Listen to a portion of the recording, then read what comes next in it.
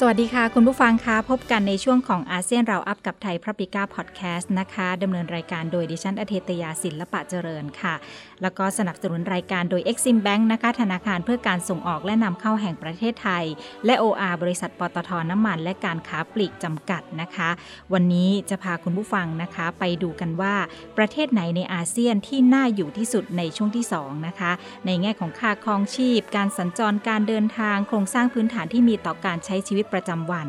ประเทศไหนที่ตอนนี้น่าไปอยู่ที่สุดนะคะเดี๋ยวคุณอดุลโชตินิสากรอดีตอธิบดีกรมการค้าต่างประเทศกระทรวงพาณิชย์จะมาเฉลยให้ฟังกันนะคะช่วงแรกนี้ไปดูข่าวสารกันก่อนค่ะไปที่ประเทศเวียดนามนะคะตอนนี้เวียดนามเขากำลังจะอนุมัติแผนจำกัดการผลิตนำเข้ารถยนต์ใช้น้ำมันก็จะเริ่มตั้งแต่ปี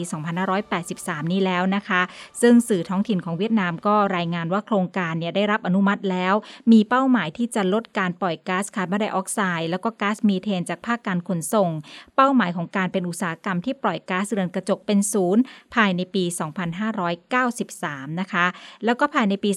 2593 นี้เนี่ยเขาบอกว่ารถทั้งหมดบนถนนรวมถึงระบบขนส่งมวลชนนะคะจะใช้ไฟฟ้า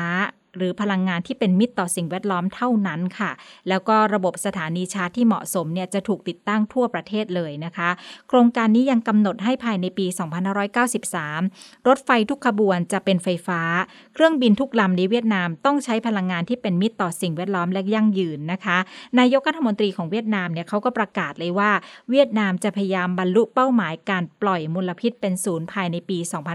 2593 ตามการประชุมรัฐภาคีกรอบอนุสัญญาสหประชาชาติว่าด้วยการเปลี่ยนแปลงของสภาพภูมิอากาศหรือว่า COP26 ที่เมืองกลาสโกว์สกอตแลนด์เมื่อเดือนพฤศจิกายนปีที่ผ่านมานะคะเขาเริ่มแล้วนะคะตอนนี้แล้วก็ตั้งเป้าไว้เลยจะเริ่มที่จะจำกัดการผลิตและนำเข้ารถที่ใช้น้ำมันตั้งแต่ปี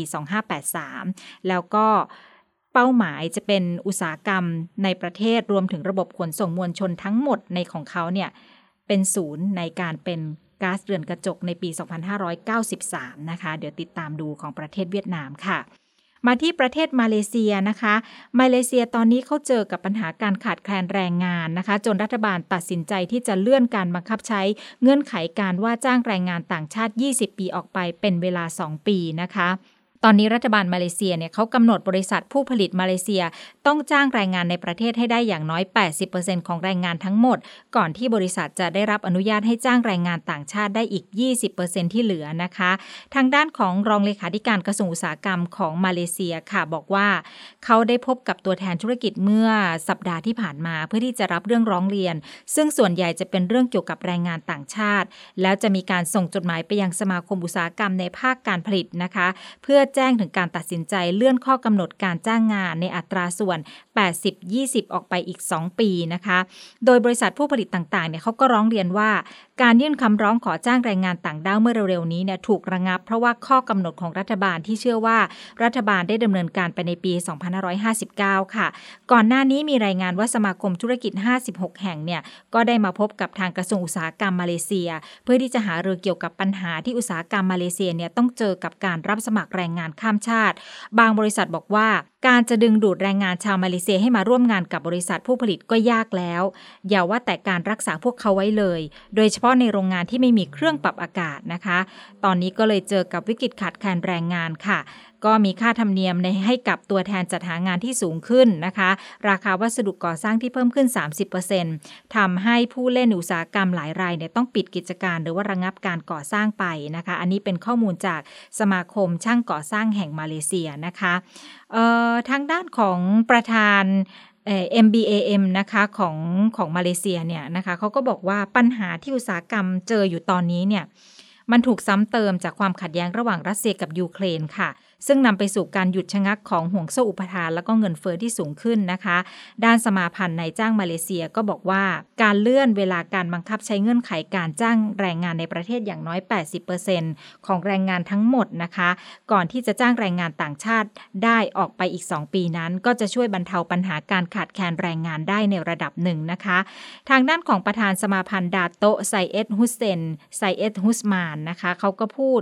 ในแถลงการว่าการเลื่อนระยะเวลา บังคับใช้เนี่ยจะช่วยให้นายจ้างกลับมาทำธุรกิจได้ค่ะโดยเฉพาะผู้ที่อยู่ในภาคการผลิตเพราะว่าการขาดแคลนแรงงานต่างชาติที่ทุกภาคส่วนเศรษฐกิจกำลังเจออยู่นั้นเป็นอุปสรรคต่อการฟื้นฟูธุรกิจของภาคเอกชน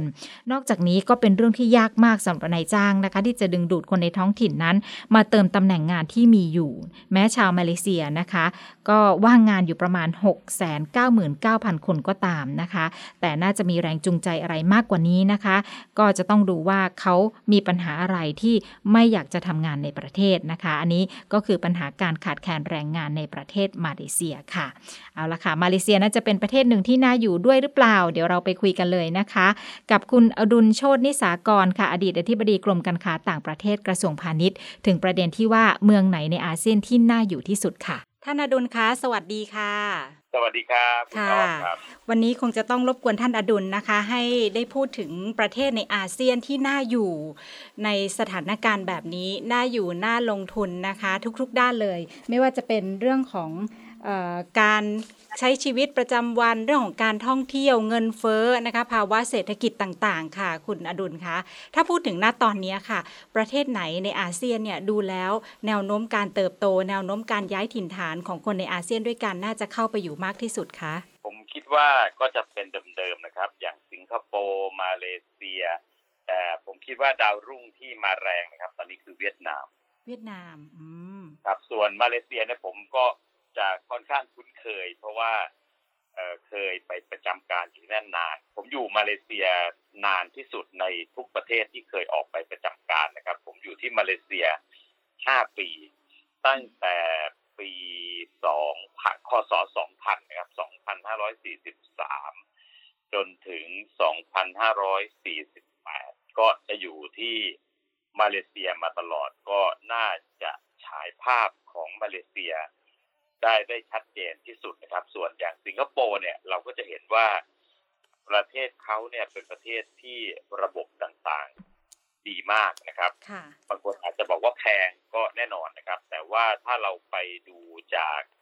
ตัวชี้วัดจากบริษัทต่างชาติไปเปิดเขาเรียกเป็นอะไรฮะเป็น regional head office เนี่ยส่วนใหญ่สิงคโปร์ก็ยังเป็นที่ยอดนิยมที่สุดครับเพราะว่าสิงคโปร์เนี่ยประเทศไม่ได้ใหญ่มากอันที่2ก็คือระบบแล้วก็การบังคับใช้กฎหมายก็ชัดเจนทุกอย่างเป็นระเบียบเป็นระบบหมดแล้วก็ผู้คนก็พูดภาษาอังกฤษได้หมดอันนี้ก็จะเป็นอีกปัจจัยสำคัญนะครับที่ทำให้คนต่างชาติสนใจเข้าไปลงทุนแล้วเราจะเห็นว่าสิงคโปร์เป็นเกาะเล็กนิดเดียวแต่ทำไมถึงมีบริษัทที่เป็นต่างชาติเข้าไปเปิดสำนักงานใหญ่ในภูมิภาคในแถบนี้ส่วนใหญ่ก็จะเลือกไปลงที่สิงคโปร์เดินทางสะดวกนะครับ connectivity ในเรื่องของ public transport ก็ดีนะครับเพราะฉะนั้นอันนี้มันจะเห็นชัดแล้วว่าเวลาคนก็จะไปลงทุนในเรื่องของการเปิดออฟฟิศไปทำธุรกิจเนี่ยสังเกตว่าก็จะเห็นว่าส่วนใหญ่ก็ไปในสิงคโปร์เพราะว่า Ease of Doing Business Index เขาก็น่าจะที่1นะครับแล้วก็ความเป็นอยู่ก็เป็นระบบระเบียบการเดินทางด้วยยานพาหนะที่เป็นสาธารณะขนส่งมวลชนก็เชื่อมต่อกันหมดนะไม่ว่าจะเป็นรถไฟใต้ดินไม่ว่าจะเป็นรถบัสรถไฟต่างๆเนี่ยก็จะเชื่อว่าสิงคโปร์น่าจะโดดเด่นที่สุดนะครับส่วนมาเลเซียก็อาจจะยังไม่สามารถเทียบเท่ากับสิงคโปร์ได้นะครับเพราะจริงๆต้องบอกว่าสิงคโปร์ก็พัฒนามาก่อนนะครับแต่ว่ามาเลเซียเนี่ยจากที่เคยอยู่แล้วก็ไปมาตลอดหลายปีที่ผ่านมาก็กว่า20 กว่าปีเนี่ยนะครับผมคิดว่ามาเลเซียเองก็มีแนวทางการพัฒนาเมืองเนี่ยที่เป็นไปในทิศทางเดียวกับสิงคโปร์อย่างตอนที่ผมอยู่มาเลเซียถ้าถอยกลับไปก็20 กว่าปีแล้วเนี่ยในขณะนั้นเนี่ยนะครับเราจะเห็นได้ว่าประเทศไทยเรื่องการจ่ายค่าทางด่วนอะไรก็ยังต้องไขกระจกหน้าต่างเอามาจ่ายเงินสดใช่ไหมครับแต่เมื่อ20 ปีที่แล้ว20 กว่าปีที่แล้วที่มาเลเซียตอนที่ผมอยู่ถอยกลับไป20 กว่าปีเนี่ยเขามี Touch and Go เรียบร้อยแล้วก็มีประมาณ Easy Pass มาตั้ง20 กว่าปีแล้วครับนะครับแล้วอันนี้เราจะเห็นได้เลยว่า การเชื่อมต่อหรือไอ้ connectivity ของเมืองอย่างกัวลาลัมเปอร์เนี่ยมันทำให้ชีวิตมันสะดวกสบายเชื่อไหมครับว่าเมื่อ20กว่าปีที่แล้วเนี่ยเราจะมีบัตรอยู่ใบหนึ่งชื่อ Touch and Go ตัว Touch and Go เนี่ยมันใช้ได้หลายอย่างมากนะครับเวลาเราไม่ได้ใช้อะไรเนี่ยเราก็กลับเอามาเสียบอยู่ในรถตัวเนี้ยพอวิ่งผ่านด่านเก็บเงินที่เป็นโทเวย์เนี่ยซึ่งถ้าเราวิ่งรถจากกัวลาลัมเปอร์เข้าประเทศไทยเนี่ยก็ต้องผ่านด่านโทเวย์พวกเนี้ยเราก็เหมือน Easy Pass คือมันก็จะยิงมาแล้วก็ตัดเงินเราไปก็จะสะดวกแถมบัตรใบนี้เนี่ยพอเราเข้าไปในที่จอดรถที่ทันสมัยเนี่ยอย่างที่ตึกแฝดอย่างเงี้ยเราก็ใช้บัตรเดียวกันอันนี้นอกจากเราเป็นค่าผ่านทางด่วนแล้วเนี่ยเรายังเอาไปจ่ายค่าจอดรถได้แล้วเราก็ดึงออกมาติดตัวไปขึ้นรถเมล์ได้ขึ้นรถไฟได้เพราะฉะนั้นเนี่ยมันมากกว่าแค่เชื่อมโยงขนส่งมวลชนแล้วมันเป็นบัตรซึ่งใช้ใบเดียวได้กรณีนี่20กว่าปีที่แล้วครับอันนี้ก็เป็นสิ่งที่คิดว่ากัวลาลัมเปอร์ก็จะคล้ายๆสิงคโปร์นะครับก็คือผู้คนส่วนใหญ่ก็พูดภาษาอังกฤษได้อันนี้เป็นเรื่องสำคัญนะครับที่ทำให้คนต่างชาติอยู่แล้วก็มีความสะดวกนะครับแต่ว่าเรื่องเสน่ห์คนไทยก็อีกเรื่องนึงนะครับ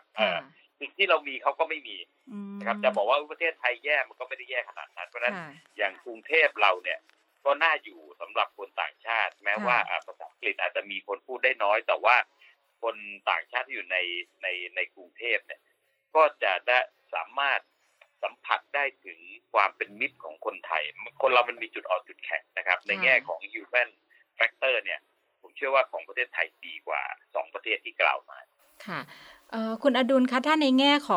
องค่าครองชีพนะคะอย่างสมมุติว่าเราไปทำงานประจำถ้าเป็นนักธุรกิจก็แอคทีฟอีกแบบหนึ่งถ้าเป็นเรื่องของค่าครองชีพอะไรอย่างเงี้ยค่ะมันสามารถที่จะอยู่ได้ไหมถ้าเกิดเราเป็นคนไทยไปทำงานกินเงินเดือนอะไรอย่างเงี้ยค่ะคือต้องเรียนอย่างนี้นะครับว่าถ้าเทียบกันแล้วเนี่ย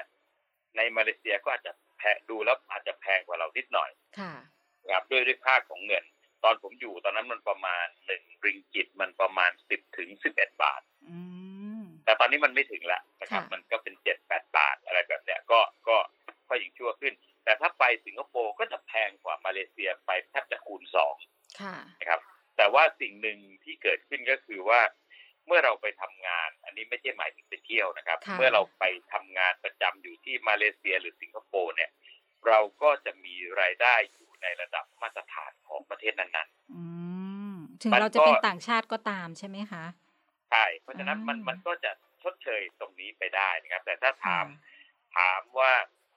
หาเงินจากเมืองไทยไปใช้สิงคโปร์นี่ก็อาจจะลำบากหน่อยใช่ไหมแต่ว่าถ้าเกิดเราเป็นประจำการอยู่ที่นั่นรับเงินสกุลท้องถิ่นหรือรับUS ดอลลาร์อะไรเงี้ยมันก็อยู่ได้เพราะว่าถ้าไปเทียบค่าครองชีพจริงๆเนี่ยอย่างค่าขนส่งมวลชนหรืออะไรต่างๆเนี่ยถ้าเทียบกับรายได้แล้วก็ต้องถือว่าไม่ได้แพงแบบนี้เป็นต้นก็มีคนเคยนำมาเปรียบเทียบแบบนี้ว่าโอ้คนไทยมีรายได้ขั้นต่ำเท่านี้จ่ายค่ารถไฟใต้ดินหรือ BTS อะไรก็แพงแล้วอะไรเงี้ยถ้าเทียบดัชนีแบบนั้นก็เห็นได้ว่าด้วยรายได้ที่มากกว่าแล้วก็ไปเทียบกับค่าใช้จ่ายพวกนี้เนี่ยในเมืองหลวงอย่างสิงคโปร์หรือกัวลาลัมเปอร์ก็ต้องถือว่าอันนี้ก็เป็นธรรมดาค่ะการใช้ชีวิตอย่างในมาเลเซียหรือว่าสิงคโปร์เนี่ยคุณอดุลคะเราสามารถที่จะเหมือนกับว่าถ้าอยู่เมืองไทยเราอาจจะเดินห้างกินข้าวนอกบ้านได้บ้างแต่ถ้าเราเป็นต่างชาติไปทำงานจริงๆอะไรอย่างเงี้ยค่ะการใช้ชีวิตแบบนี้มันยังพอได้ไหมคะ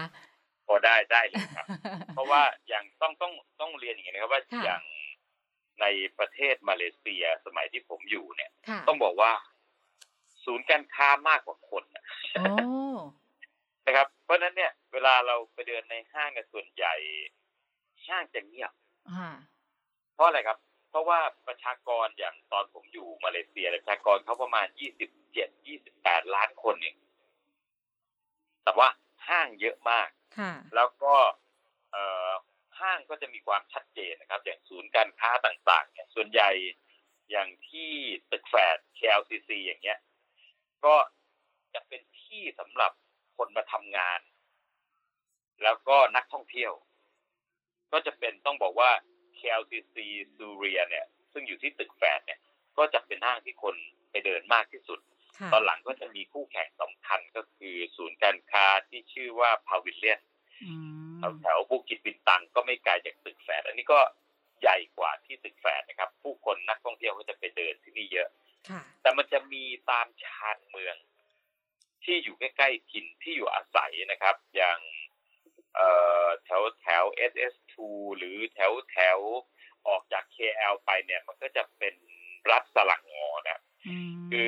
บางคนอาจจะถามว่ารัฐสลังงออยู่ตรงไหนเมื่อตอนผมไปอยู่มาเลเซียใหม่ๆเนี่ยผมก็งงว่าเราขับรถออกไปทิศไหนก็เจอแต่สลังงอเพราะว่าจริงๆแล้วกัวลาลัมเปอร์เนี่ยเคยเป็นส่วนหนึ่งของรัฐสลังงอมันก็จะเหมือนกับเป็นไข่แดงของรัฐสลังงอแต่ว่าถูกแยกออกมาเป็นเขตปกครองพิเศษนะครับก็คือเป็นเมืองหลวงเพราะฉะนั้นเนี่ยเราออกไปทิศไหนเนี่ยไปสลังงอหมดเพราะฉะนั้นเนี่ยพอในสลังงออย่างพอออกไปชาลัมนี่เป็นเมืองหลวงของรัฐสลังงออันนี้ก็จะเป็นย่านที่ถือว่าด้อยกว่าในกัวลาลัมเปอร์แต่ว่าถ้าเป็นตลาดตอนเย็นวันหยุดเสาร์อาทิตย์ห้างต่างๆก็คนก็จะเยอะนะครับแต่สิ่งที่อยากจะเปรียบเทียบก็คือว่าทั้งกัวลาลัมเปอร์แล้วก็สิงคโปร์เนี่ยเขารักต้นไม้พื้นที่สีเขียวจะเยอะใช่ไหมคะพื้นที่สีเขียวจะเยอะครับการตัดต้นไม้เป็นเรื่องใหญ่นะครับเพราะฉะนั้นเนี่ยตัวนี้มันก็เป็น mindset ของคนที่จะไม่ตัดต้นไม้ง่ายๆผมเคยพูดเสมอนะครับว่าเวลาอยู่ที่กัวลาลัมเปอร์เนี่ยเราขับรถไปบนถนนเราจะเห็นว่าเขาตัดถนนหลบต้นไม้อ่ะเราเจอทางเนี่ยเขาวิ่งตรงไปชนต้นไม้แน่นอนทางมันก็จะเบี่ยงโค้งไปตามต้นไม้ถูกต้องแต่บ้านเราเนี่ยเราจะตัดต้นไม้หลบถนนเพื่อให้ถนนตรงใช่นะครับอันเนี้ย mindset แบบเนี้ยมันทำให้ป่าเราหมดต้นไม้แล้วคนไทยผมมีความรู้สึกว่ายังไม่ค่อยมีเขาเรียกอะไรไม่ค่อยมีจิตที่คิดเรื่องต้นไม้เท่าไหร่ตัดกันง่ายมากนะครับในขณะที่สิงคโปร์มาเลเซียเห็นว่าต้นไม้เขาเขียวหมดเลยแล้วก็ต้นไม้ใหญ่ๆก็จะมีพาร์คเยอะเพราะนั้นเนี่ยคนในมาเลเซียนอกจากเดินห้างเขายังมีเวลาไปเดินตามสวนสาธารณะทั้งมาเลเซียแล้วก็สิงคโปร์บ้านเราก็เริ่มมาในทิศทางนี้แล้วก็คิดว่าน่าจะเดินไปในแนวทางเดียวกันครับคุณภาพชีวิตก็ค่อนข้างดีเนาะคุณอดุลเท่าที่ดูถ้าเราไปอยู่สิงคโปร์เนี่ยนะครับเช้ามืดออกไปตามสวนสาธารณะก็จะเห็นคนมารับมวยจีนมาออกกำลังกายอะไรเงี้ยเยอะแต่ว่าสิงคโปร์มันก็อากาศก็ไม่ค่อยดีนะครับจากประสบการณ์ตัวเองก็คือว่าเป็นเกาะก็จริงแต่ว่าลมมันนิ่งตีห้าก็เหงื่อออกคนก็จะไปออกกำลังไปอะไรแบบนี้นะครับก็แต่ว่าโดยภาพรวมทั้งมาเลเซียและสิงคโปร์เนี่ยผมคิดว่าเขาเติบโตมาในทิศทางเดียวกันคือมีรัฐบาลที่เข้มแข็งเอาจริงเอาจังแล้วก็มองประโยชน์สาธารณะเยอะนะครับอย่างสิงคโปร์เนี่ยไม่ต้องพูดถึงเลยตั้งแต่สมัยลีกวนยูสร้างประเทศขึ้นมาทุกคนก็ถูกเขาเรียกอะไรฮะผู้คนก็มีวินัยแล้วก็ผู้นำก็พาเดินไปในทิศทางที่ทำให้ประเทศเขาเจริญในขณะที่มาเลเซียเองเนี่ยก็เดินไปในทิศทางเดียวกับสิงคโปร์โดยตุนดร.มหาเดชคือต้องเข้าใจนิดนึงว่าตุนดร.มหาเดชเนี่ยเป็นผู้นำที่นำการเปลี่ยนแปลงมาสู่มาเลเซียอย่างมากแล้วก็เป็นไปในทิศทางเดียวกับสิงคโปร์คือดูแล้วจะคล้ายๆกันคือเป็นประชาธิปไตยที่ค่อนข้างจะท็อปดาวน์คือผู้นำอย่างชัดเจนที่สำคัญก็คือว่าตุนดร.มหาเดชเนี่ยเป็นผู้นำที่อยู่ในตำแหน่งนานเหมือนลีกวนยูตุนดร.มหาเดชอยู่ในตำแหน่งทีเดียว22 ปีเฉพาะตำแหน่งนายกไม่นับตำแหน่งรัฐมนตรีกระทรวงศึกษาอะไรที่เป็นมาก่อนหน้านี้นะครับเพราะว่าตุนดร.มหาเดชตอนแรกรับตำแหน่งทางการเมืองก็เป็นรัฐมนตรีว่าการกระทรวงศึกษาธิการ แล้วผมก็ประทับใจกับแนวคิดของตุลดร.มหาเดชตอนที่เขารับตำแหน่งกระทรวงศึกษาธิการเพราะว่าไม่มีใครเอาตุลดร.มหาเดชบอกว่าจะสร้างชาติต้องสร้างคนนะครับเพราะฉะนั้นมาถึงตอนนี้เนี่ยเราก็จะเห็นได้ว่าผลจากการมุ่งในเรื่องของการพัฒนาคนเพื่อสร้างชาติเนี่ยผมคิดว่ามาเลเซียทำได้ดีเพราะว่าล่าสุดที่เราเห็นดราม่าเรื่องมหาวิทยาลัยในเมืองไทยอะไรก็ตามนะครับถ้าไปดูเนี่ยต้องบอกว่าเรื่องของการศึกษาตอนนี้เราตามหลังมาเลเซียครับทางมาเลเซียชัดเจนเนื่องจากอะไรครับเนื่องจากตั้งแต่สมัยตุลดร.มหาเดชตั้งหลายปีที่แล้วเนี่ยตอนเป็นนายกรัฐมนตรีครั้งแรกเนี่ยตุลดร.มหาเดชมีการกำหนดวิสัยทัศน์ที่ต้องบอกว่าโด่งดังไปทั่วนะครับนั่นก็คือ Vision 2020 หรือวิสัยทัศน์ปี 2020 มีเป้าหมายเดียวครับในวิสัยทัศน์นั้นก็คือภายในปี 2020 ประเทศมาเลเซียจะกลายเป็นประเทศพัฒนาแล้วทั้งด้านเศรษฐกิจสังคมการเมืองการแบ่งปันแล้วก็วัฒนธรรมซึ่งในณวันนี้ก็พิสูจน์ได้แล้วว่าเป็นอย่างนั้นหรือเปล่าคะท่านอดุลดูจากตัวชี้วัดสิ่งที่มันสำหรับผมดูแล้วค่อนข้างตลกก็คือว่า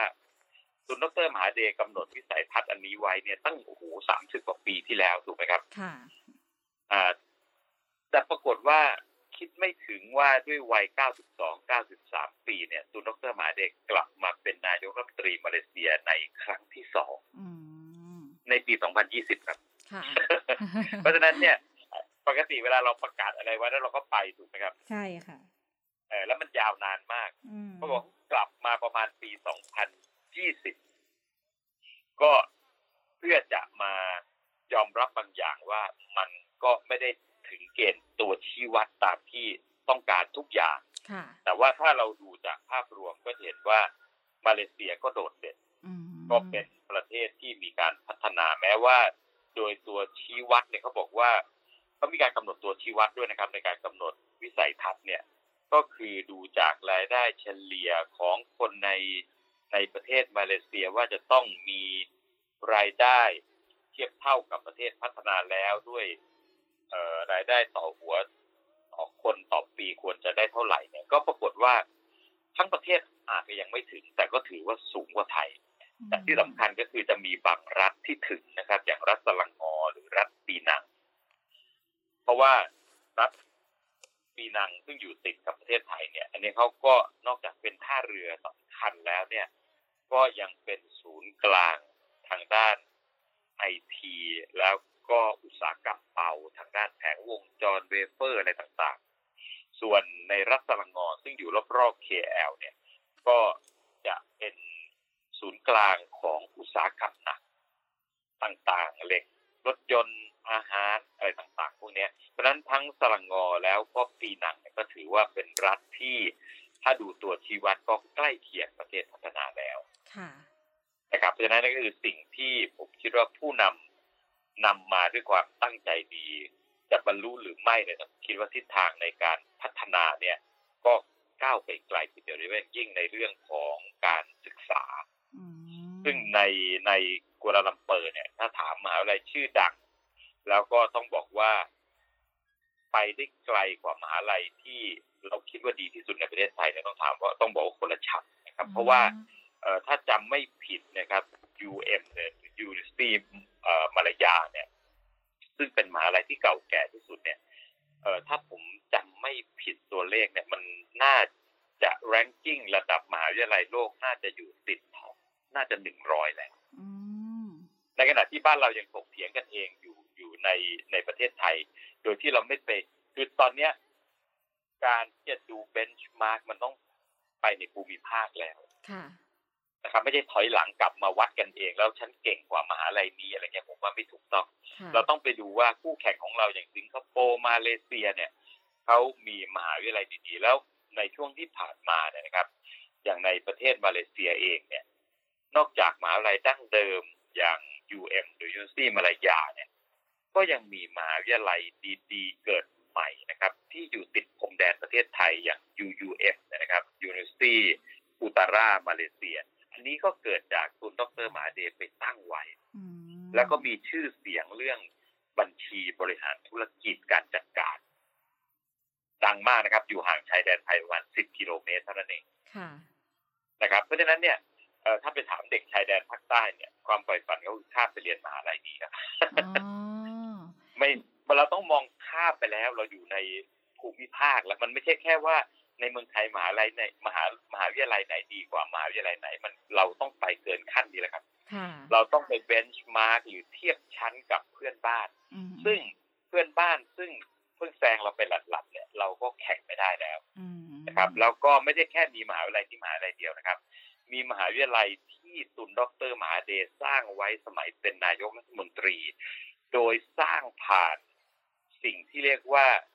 GLC นะครับ GLC นี่ย่อมาจากคำว่า Government Link Company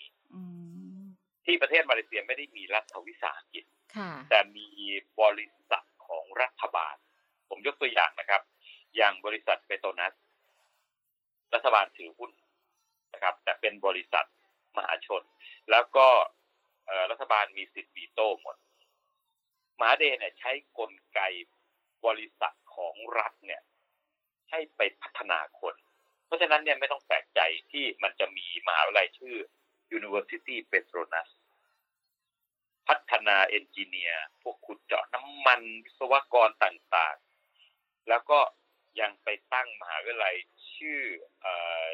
Uniten นี่ก็ย่อมาจากคำว่า University Tenaga แปลว่าพลังงานอันนี้เขาก็ให้ Tenaga มาเลเซียซึ่งเป็นบริษัทไฟฟ้าของมาเลเซียเนี่ยเป็น GLC เหมือนกันเนี่ยไปสร้างมหาวิทยาลัยเพื่อผลิตคนรุ่นใหม่ก็จะมีมหาวิทยาลัยที่ชื่อ Uniten เนี่ยไปผลิตวิศวกรไฟฟ้าไปผลิตนักบริหารธุรกิจต่างๆแล้วก็ให้บริษัทอย่างเทเลคอมมาเลเซียอันนี้ก็เป็น GLC นะครับเทเลคอมมาเลเซียก็ไปสร้างมหาวิทยาลัยชื่อ MMU นะครับ Multimedia University ก็ผลิตพวก IT ผลิตโปรแกรมเมอร์แล้วก็ Creative Economy อะไรต่างๆพวกนี้ก็จะเกิดตามพวกนี้หมดเลยนะครับเพราะฉะนั้นนี่คือสิ่งที่พอมีมหาวิทยาลัยระดับแนวหน้าอยู่ในประเทศคนจะไปลงทุนคนจะไปใช้ชีวิตการย้ายถิ่นฐานไปอยู่มันก็จะมีมหาวิทยาลัยหรือสถานศึกษาดีๆรองรับนะครับแล้วยังไม่นับความเป็นประเทศมุสลิมของมาเลเซียที่ชัดเจนว่าเขาเดินมุสลิมสายกลางเน้นเรื่องพัฒนาเศรษฐกิจและสังคมมีมหาวิทยาลัยดีๆอย่าง IIUM นะครับ International Islamic University of Malaysia สร้างด้วยทุนของ OIC นะครับก็คือองค์กรอิสลามนะครับก็เป็นมหาวิทยาลัยอย่างดีสอนเป็นอินเตอร์มีนักศึกษามุสลิมจากชาติต่างๆไปเรียนเยอะแยะตอนนี้ใกล้ๆมหาวิทยาลัยนี้ก็มีโรงเรียนสาธิตเป็นบอร์ดดิ้งสคูลก็มีพี่น้องมุสลิมทางใต้ของเราก็นิยมส่งลูกไปเรียนพูดได้ทั้งอังกฤษพูดได้ทั้งไทยพูดได้ทั้งบาฮาซ่าอะไรอยู่นะครับนี่คือสิ่งที่เป็น convenient factor ที่ทำให้คนอยากไปอยู่ครับค่ะอย่างในมาเลเซียเนี่ยก็ถ้าความได้เปรียบอีกอย่างหนึ่งก็คือเรื่องของการหมายถึงคนจีนเป็นเชื้อสายจีนนี่ก็เยอะเหมือนกันใช่ไหมเพราะฉะนั้นภาษาจีนในมาเลเซียนี่เป็นยังไงบ้างคะท่านอรุณต้องเรียนอีกนะครับว่าในประเทศมาเลเซียเนี่ยโครงสร้างโดยทั่วไปก็จะอยู่ที่เป็นมาเลมุสลิมสัก 60% ค่ะมีจีนมาเลสักประมาณ 20% แล้วก็อีกที่เหลือประมาณ 10% ก็จะเป็นคนเชื้อสายอินเดียมันจะประมาณเนี้ย60 20 10ที่เหลือก็เป็นอินดิจิเนียสก็คือคนพื้นเมืองอย่างตามซาบ้าสารวักนะครับอันนี้ก็จะเป็นกลุ่มหนึ่งเพราะฉะนั้นเนี่ยประชากรมาเลมุสลิมประมาณ 60% เนี่ยแต่ว่าเศรษฐกิจเกือบทั้งหมดอยู่ในมือคนจีน 20% ก็ดูเหมือนมีความขัดแย้งพอสมควรโดยเฉพาะอย่างยิ่งในเรื่องนโยบายภูมิปุตราหรือภูมิปุตรตั้งแต่จริงๆตั้งแต่สมัยนายกรัฐมนตรีท่านแรกแล้วนะครับตุนกัวดุลรอห์มานแต่คนที่มา implement จริงๆเนี่ยคือตุนดร.มหาเดชมีการกำหนดคนที่เป็นภูมิปุตรนะครับหรือภูมิปุตราเนี่ยคือคน ประกอบไปด้วยคนมาเลย์มุสลิมที่เกิดในประเทศมาเลเซียกับอีกกลุ่มหนึ่งคือคนพื้นเมืองซึ่งคนพื้นเมืองก็จะประกอบไปด้วยคนที่สมัยก่อนเราบอกเป็นชาวป่าอะไรเงี้ยนะเป็นชนเผ่าต่างๆที่อยู่บนเกาะบอร์เนียวก็จะมีซาบ้าซาราวักซึ่งพวกนี้ส่วนใหญ่เนี่ยนับถือศาสนาคริสต์อันนี้ก็เป็นส่วนหนึ่งของภูมิบุตรแล้วก็อันนึงที่น่าสนใจก็คือมีกลุ่มคนสยามก็คือตอนถ้าเรายังจำประวัติศาสตร์ได้ตอนที่เราต้องคืนพื้นที่ใน4 รัฐนะครับที่ปาลิสกลันตันตรังกานูแล้วก็เคดาก็คือไซบุรีเนี่ย4 รัฐเนี่ยคืนกลับไปให้มาเลเซียเนี่ยในนั้นก็มีคนไทยที่ไม่ได้ข้ามกลับมาด้วยคนพวกนี้ก็อยู่ติดแผ่นดินก็จะเป็นคนไทยใน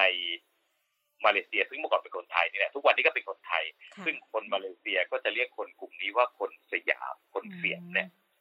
ก็จะมีทั้งไทยพุทธไทยมุสลิมอยู่ในนี้คนกลุ่มนี้เนี่ยก็เป็นส่วนหนึ่งของภูมิบุตรเป็นภูมิบุตรได้อะไรภูมิบุตรได้สิทธิพิเศษในเรื่องของการศึกษาการเข้าทำงานการรับโปรเจกต์ใหญ่ๆของรัฐบาลมาเลเซียซึ่งคนจีนเนี่ยไม่ได้อันนี้และคนจีนในมาเลเซียก็จะรู้สึกว่าอันนี้มันเป็นการแบ่งแยกเป็น discrimination ความไม่เท่าเทียมแต่ว่าในฝ่ายรัฐบาลมาเลเซียเองเนี่ยเขามองว่าการเป็นกำหนดเป็นภูมิบุตรเนี่ยก็เพราะว่าภูมิบุตรเนี่ย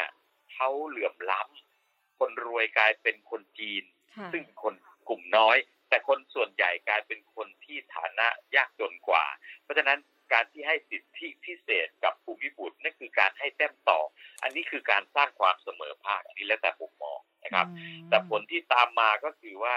ความที่คนจีนรู้สึกว่าถูกแบ่งแยกคนจีนก็จะอดทนขยันก็ยิ่งรวยหนักเข้าไปอีกนะครับส่วนคนมาเลย์มุสลิมเองก็นิยมรับราชการเพราะว่าการสอบเข้ารับราชการพวกนี้ก็มีแต้มต่อครับแต่ว่าทุกวันนี้มันก็กลมกลืนกันไปก็กลายเป็นว่า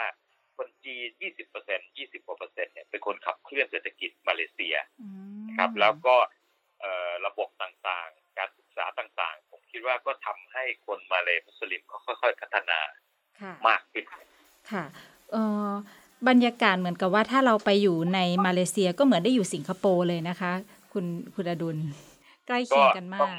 ใกล้เคียงก็ต้องเรียนอย่างนี้นะครับว่าอันนี้ก็เป็นอีกสาเหตุหนึ่งที่ทำให้เกิดการแบ่งเป็นประเทศสิงคโปร์เพราะสิงคโปร์แต่เดิมก็คือเป็นส่วนหนึ่งของมาเลเซียพอแยกไปเป็นประเทศสิงคโปร์สัดส่วนคนก็จะแตกต่างจะตรงกันข้ามเมื่อกี้ผมบอกว่าในประเทศมาเลเซียเนี่ยประชากรส่วนใหญ่คือ 60% เป็นมาเลย์มุสลิม 20% เป็นจีน 10% เป็นอินเดียนพอเป็นประเทศสิงคโปร์ปุ๊บประชากรไม่กี่ล้านคนแต่ถ้าไปดูสัดส่วนของประชากรในสิงคโปร์ก็จะพบว่าสัดส่วนจะกลับหัวกันก็กลายเป็นว่า 60% ก็เป็นจีน 20% กว่าก็จะเป็นคนมาเลย์ที่เหลือก็เป็นอินเดียนนะครับก็อินเดียก็จะน้อยที่สุดประมาณ 10% อยู่ประมาณแบบนี้แต่ว่านโยบายของสิงคโปร์เป็นคนละแบบกับนโยบายของมาเลเซียนะครับสิงคโปร์ไม่ได้มีมาตรการอะไร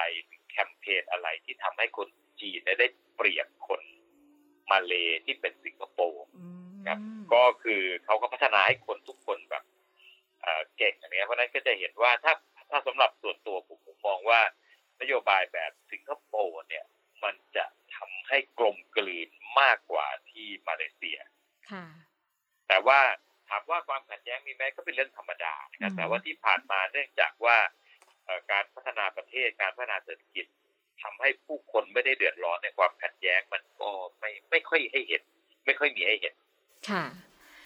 คุณอดุลคะอะไรเป็นจุดเปรียบเทียบต่างสมมุติว่าเราจะเลือกระหว่างไปอยู่มาเลเซียกับสิงคโปร์อะไรที่มาเลเซียมีความโดดเด่นมากที่สุดกว่าสิงคโปร์คะหนึ่งเลยผมคิดว่าค่าครองชีพถูกกว่าที่สิงคโปร์อันที่หนึ่งอันที่สองก็คือประเทศมาเลเซียเนี่ยใหญ่กว่าสิงคโปร์แล้วก็มีประชากรที่มากกว่านะครับแล้วก็มี ความคล้ายคลึงสิงคโปร์ในราคาที่ถูกกว่าอืมอันนี้คือนิยามเลย ทุกอย่างคล้ายคลึงกับสิงคโปร์แต่ค่าครองชีพหรือว่าต้นทุนอะไรในการใช้ชีวิตเราถูกกว่าใช่ค่ะแต่สิงคโปร์ก็เป็นตัวท็อปอยู่แล้วนะครับถ้าบริษัทใหญ่ๆอยากไปลงทุนมันก็สะดวกสบายผู้คนพูดภาษาอังกฤษได้ดีมากโรงเรียนก็มาตรฐานอะไรเงี้ยแต่ว่าพอกลับมาเลเซียก็ไม่ได้เลวร้ายครับอาจจะแข่งกับสิงคโปร์อยู่แต่ยังไม่ถึงแต่ว่าเนี่ยก็ตามคุณภาพก็ถือว่าดีขึ้นเรื่อยๆค่ะแล้วก็บรรยากาศของเมืองบรรยากาศของการทำธุรกิจอะไรต่างๆแทบจะไม่ต่างกันเลยคล้ายๆกันเลยที่สำคัญก็คือว่าถ้าเราจะเดินทางจากมาเลเซียไปสิงคโปร์ถ้าเอากัวลาลัมเปอร์เป็นจุดเริ่มต้นเนี่ยขับรถไปก็ง่ายเมื่อขับรถไปนี่เร็วกว่านั่งเครื่องบินครับเพราะว่าคือสมมติว่าเราต้องไปเช็คอินที่สนามบินล่วงหน้า2 ชั่วโมงขึ้นเครื่องแล้วบินไปอีกไม่ถึงชั่วโมงก่อนจะออกจากสนามบินขับรถไป300กว่าประมาณ330กว่ากิโลเนี่ยปื้ดเดียวก็เข้าสิงคโปร์แล้วเพราะฉะนั้นเนี่ยสิ่งที่เกิดขึ้นแล้วผมคิดว่าฉายภาพให้เห็นได้มากที่สุดก็คือว่าเงี้ยในมาเลเซียเนี่ยจุดที่เป็นจุดเชื่อมต่อระหว่างมาเลเซียกับสิงคโปร์เนี่ยก็คือรัฐยาโฮคนมาเลเซียเรียกโจโฮเนี่ยนะเมืองหลวงของรัฐยาโฮก็คือยาโฮบารูแปลว่าใหม่ในภาษาบาซ่ามาลายูนะครับ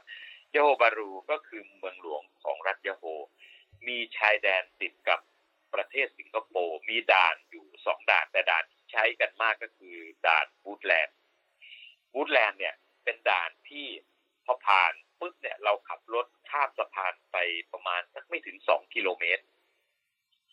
ก็เข้าสิงคโปร์แล้ว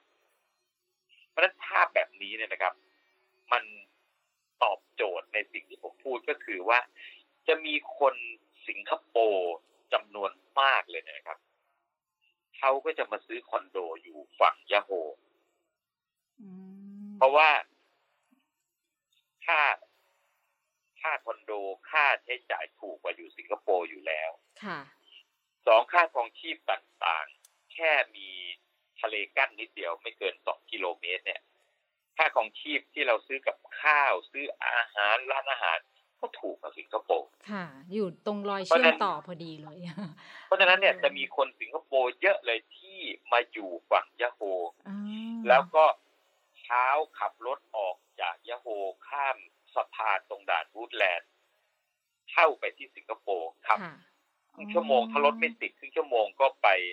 ลงสตีเฟนโรดเข้าออร์ชาร์ดโรดแล้วง่ายนิดเดียวนะครับไม่เกินชั่วโมงก็เข้าไปถึงใจกลางของสิงคโปร์เรียบร้อยไปทำงานเสร็จตอนเย็นขับรถกลับมานอนบ้านที่ฝั่งยาโฮเพราะฉะนั้นอันนี้ก็เป็นอีกอันหนึ่งที่ทำให้เห็นเรื่องสถิติตัวเลขนักท่องเที่ยวของมาเลเซียที่เยอะเพราะว่ามาเลเซียเขานับตัวเลขนักท่องเที่ยวเนี่ยเกือบเกิน 60% เนี่ยเป็นนักท่องเที่ยวสิงคโปร์จริงๆก็คือคนสิงคโปร์ที่มีบ้านอยู่ฝั่งยาโฮ